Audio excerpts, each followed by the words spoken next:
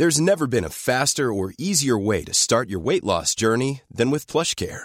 PlushCare accepts most insurance plans and gives you online access to board-certified physicians who can prescribe FDA-approved weight loss medications like Wegovy and Zepbound for those who qualify.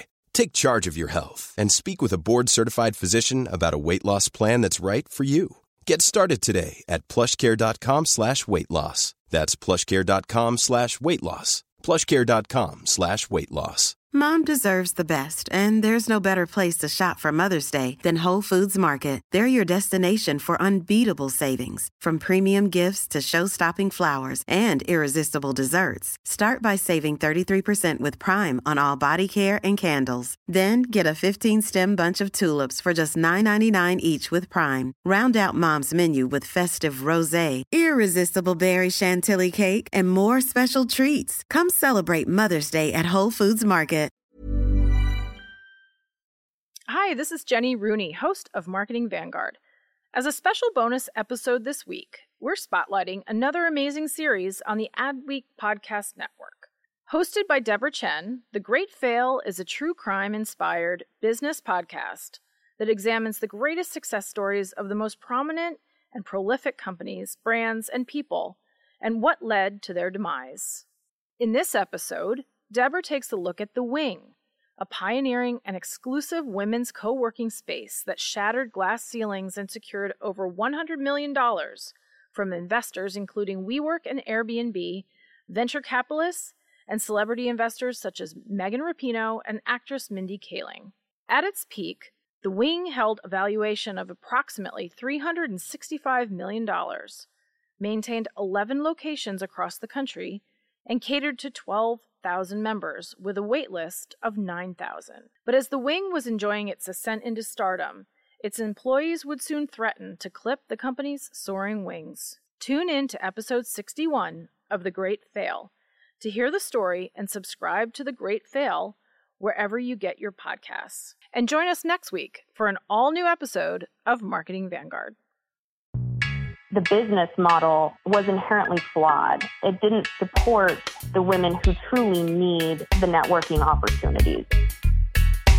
Welcome to episode 61 of The Great Fail, a podcast that examines the greatest success stories and their spectacular fails.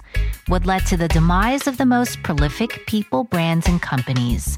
I am your host, Deborah Chen, and this week we'll be looking at the once promising women's-only co-working space called The Wing.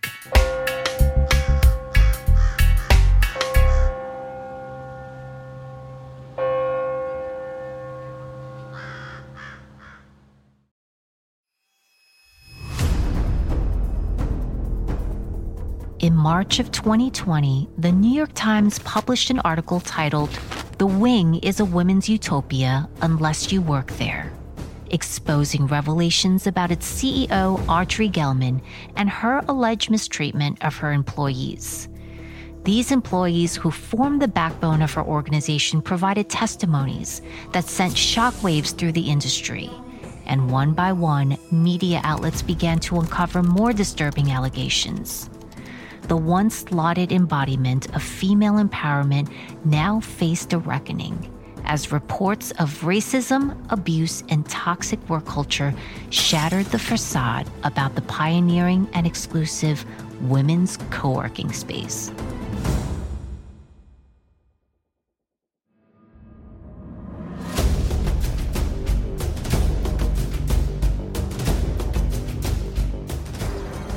Welcome to the story of The Wing.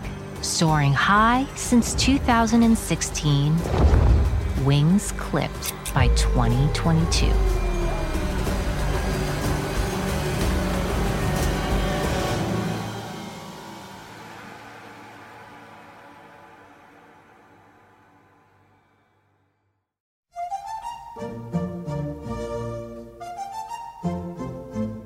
What comes to mind when you hear about private members-only clubs?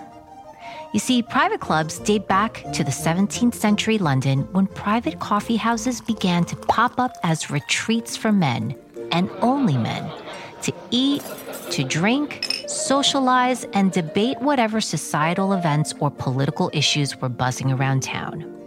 They were places to escape the confines of their households, to get away from their women, and serve as havens for making friendships and contacts.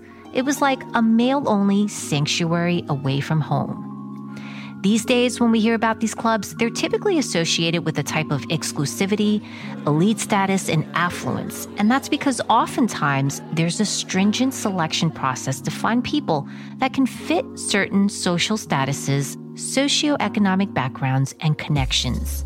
And the rationale is that in order to curate the right collective experience, you need to carefully select members who have similar interests and taste, usually in luxury, networking, or particular interests.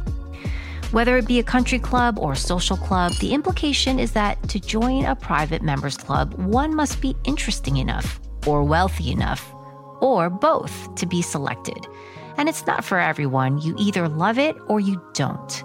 But I think what makes social clubs at times irresistible is the hype that it creates and a sense of exclusivity that spurs on an extreme case of FOMO for those who hate missing out on fun.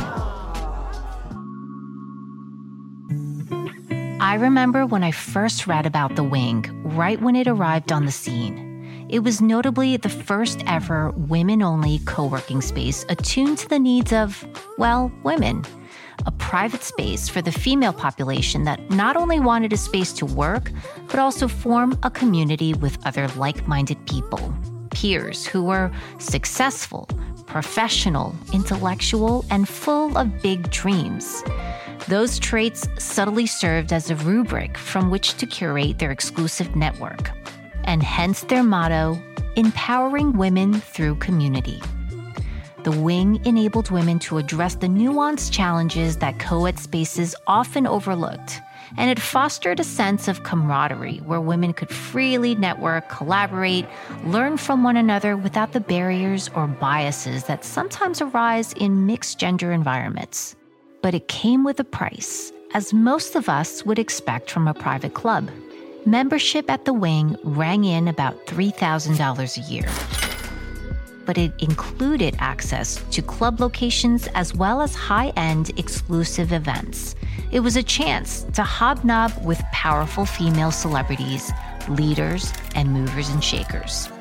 And leading the charge was Audrey Gelman, a striking white woman who could have easily graced the cover of women's magazines.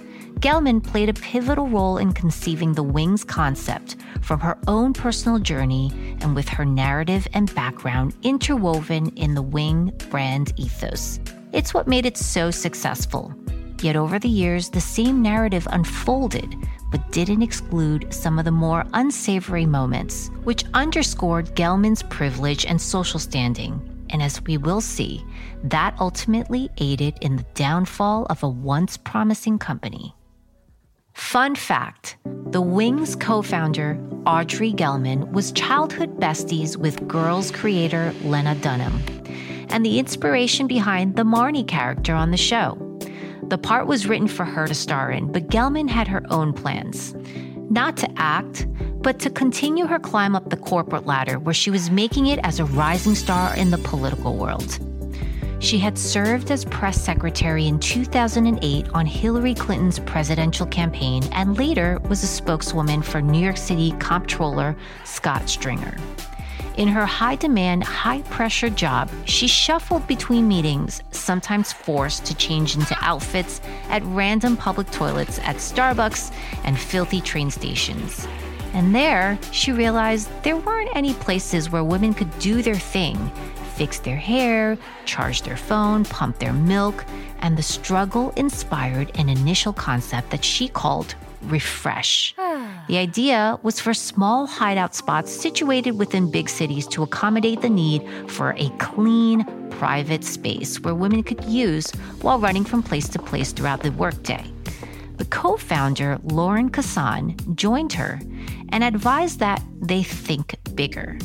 And that's when they conceptualized a feministic space built with exquisite designs that would prioritize comfort and functionality in ways that would best cater to the working woman. They brought to life a co-working space with the name The Wing to represent a wing of the user, aka a home away from home.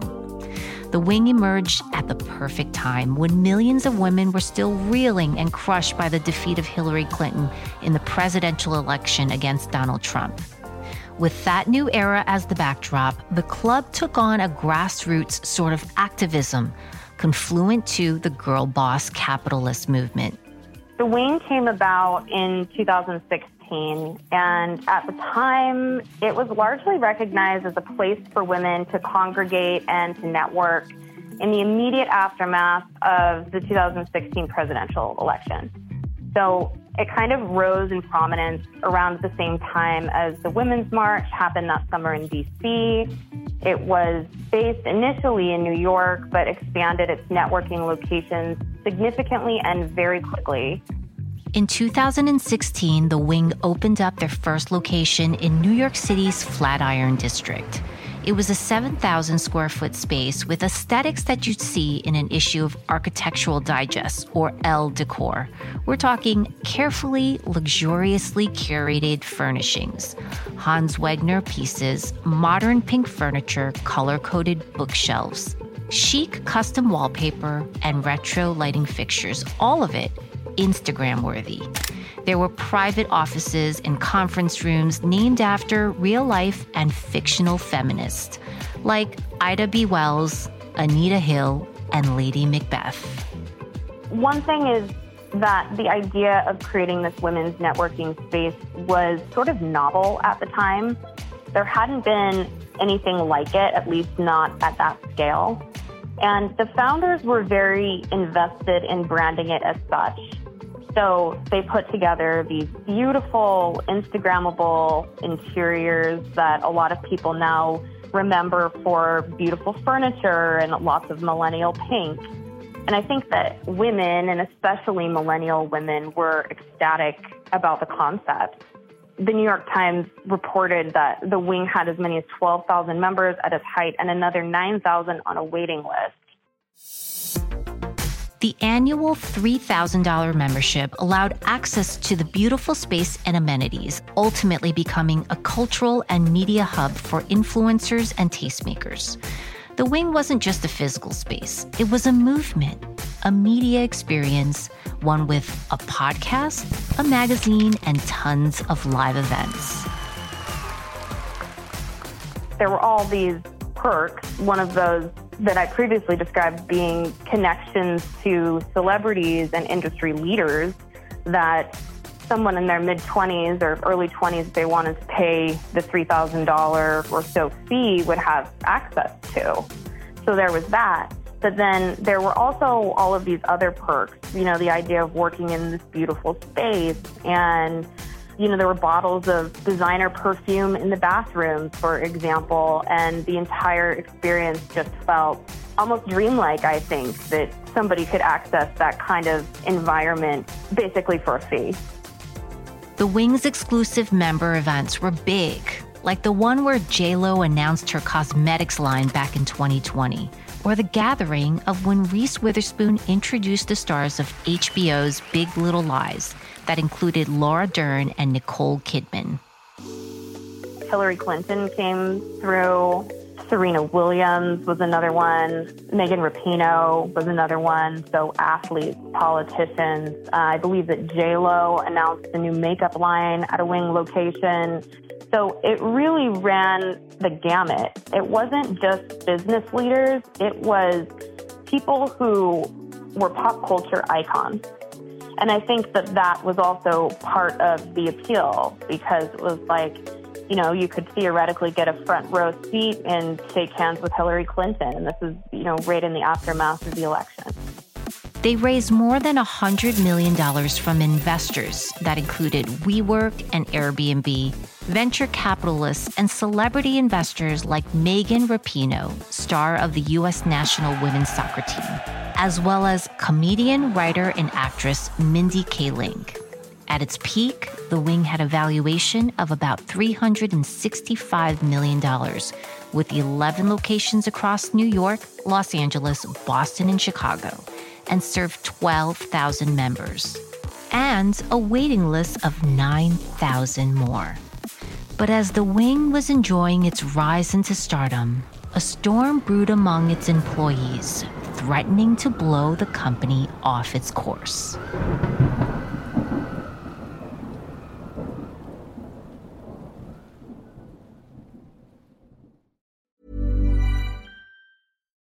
Millions of people have lost weight with personalized plans from Noom. Like Evan, who can't stand salads and still lost 50 pounds. Salads generally for most people are the easy button, right? For me, that wasn't an option. I never really was a salad guy. That's just not who I am. But Noom worked for me. Get your personalized plan today at Noom.com. Real Noom user compensated to provide their story. In 4 weeks, the typical Noom user can expect to lose 1 to 2 pounds per week. Individual results may vary.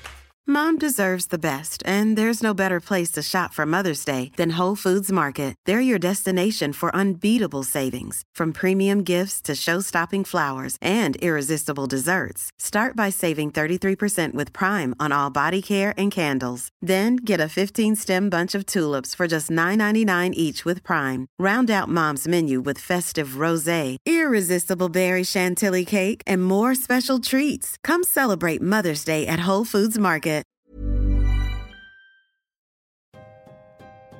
Up until this time, the Wing had experienced significant growth, expanding to multiple locations, gaining an impressive dedicated membership base, and a hype that kept their waiting list unbelievably long.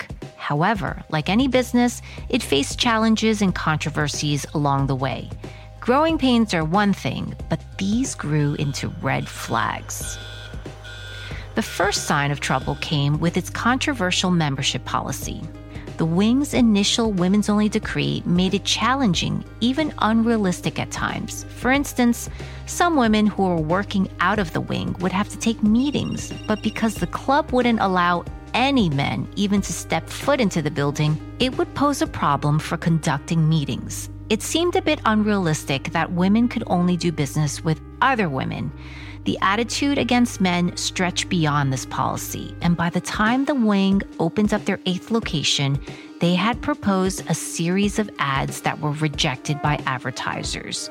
Ads that included slogans like, "The world was built for men," "The Wing was built for you," and "Want to mute the mansplainers and start your own language?"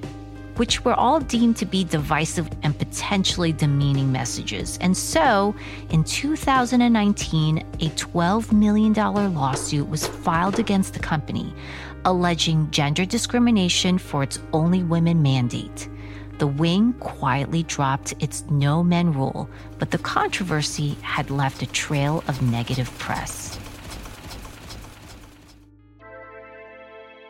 Then came the 2020 worldwide pandemic, which walloped the Wing, as it did to most companies that made money from bringing people together into a physical space. During the spring of 2020, after losing 95% of its revenue, it laid off more than 300 of its employees. In an email sent to its members, management announced that it was closing down 6 of its locations due to, quote, the backdrop of the COVID pandemic and increasing global economic challenges. However, it would soon be apparent that there were other concerns behind the scenes.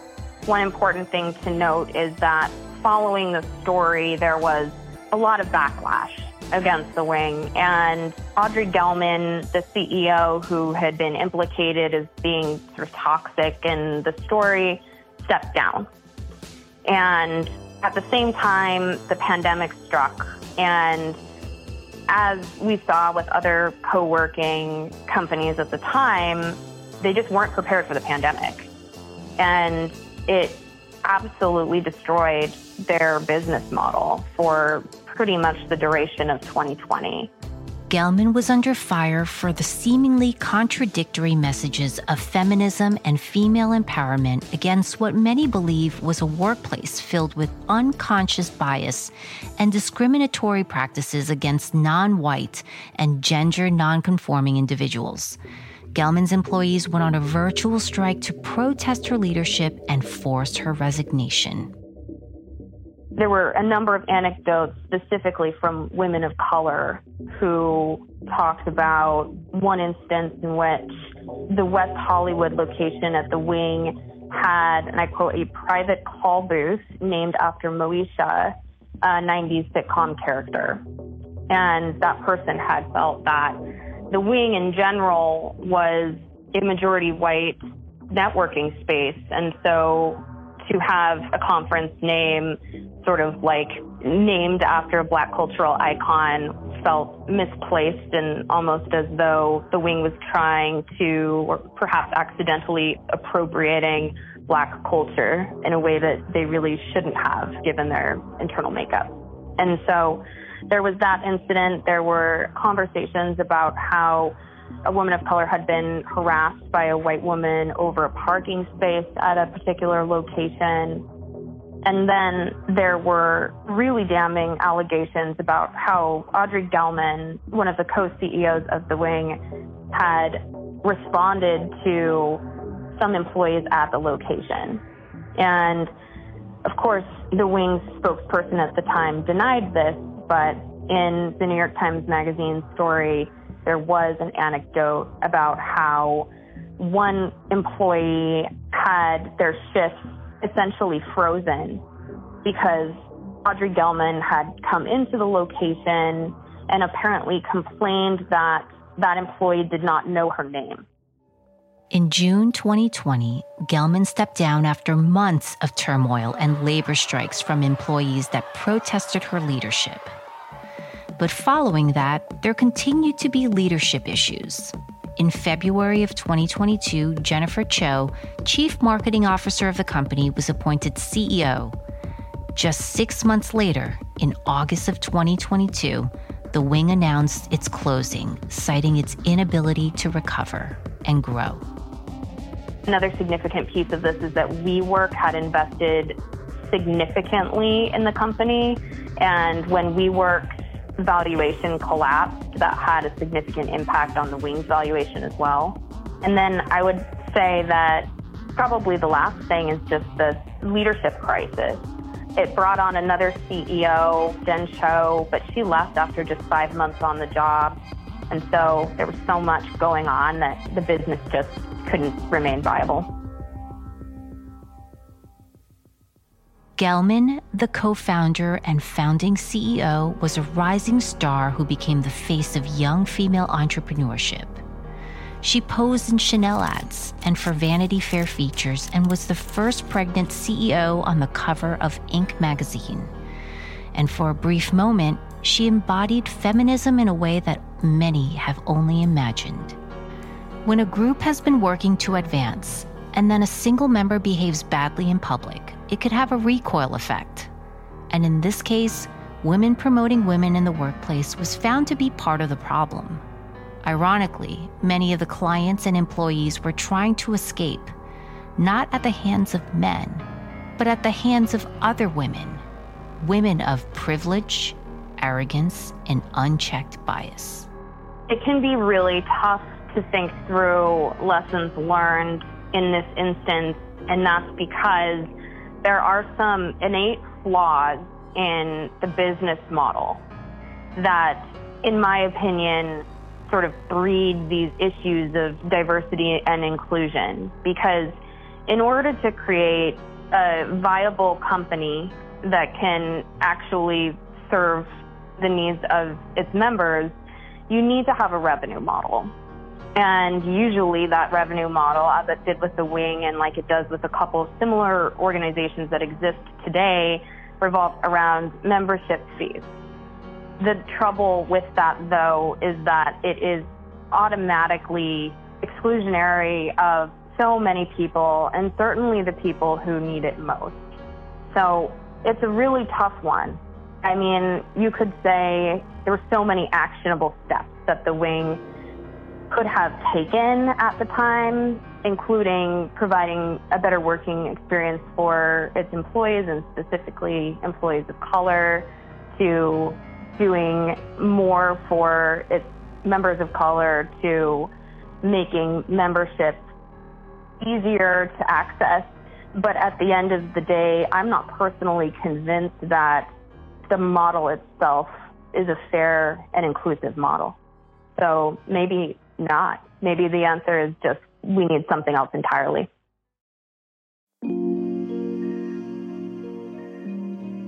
What had been uncovered by the New York Times was that the wing cultivated a gossipy, toxic work environment.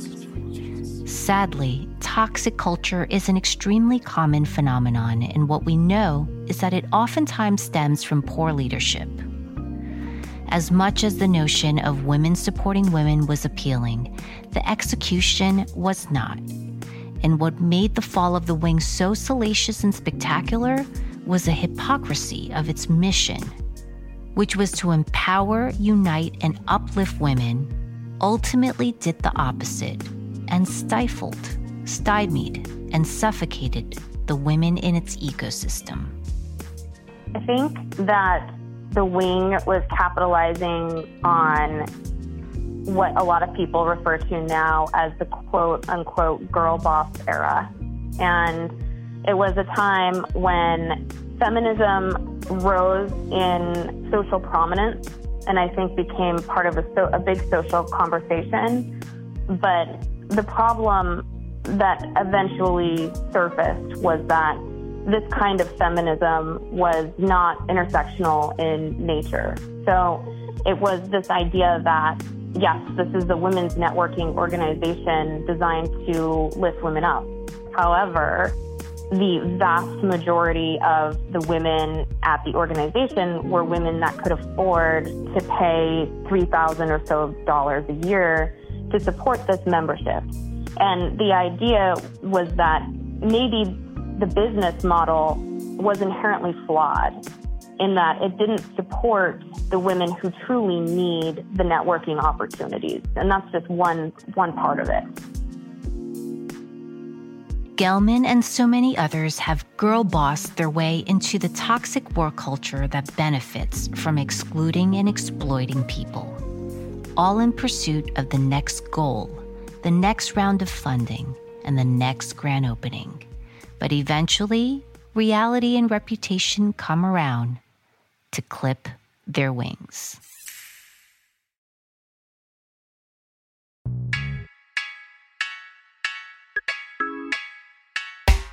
Special thanks to Olivia Morley, senior reporter at Adweek, for her contributions to this episode and providing commentary on what led to the downfall of the wing. And thank you for tuning in this week to The Great Fail, a program that spotlights some of the most infamous case studies of failed businesses, brands, and ideas, and goes beyond that to garner lessons and wisdom so that we all can learn from the greatest mistakes. The Great Fail is part of the Adweek Podcast Network and Acast Creator Network. You can listen and subscribe to all of Adweek's podcasts by visiting adweek.com/podcast. The research on each episode is extensive, but none of these episodes would be possible without the tireless efforts of researchers, writers, and reporters.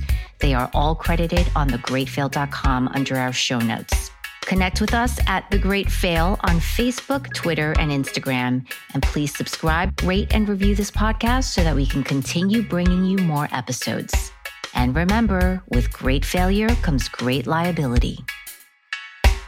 I must confess, I did what I did, now my life's a mess. Hey there, are you ready to elevate your personal brand or company?